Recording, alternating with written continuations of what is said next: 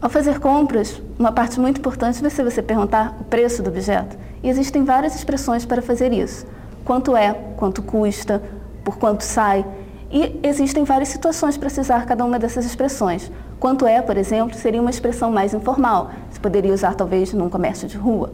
E existem quanto custa, por quanto sai, que já são um pouco menos informais. Você também pode perguntar se você pode parcelar, se você pode pagar no cartão ou se você pode pagar no cheque.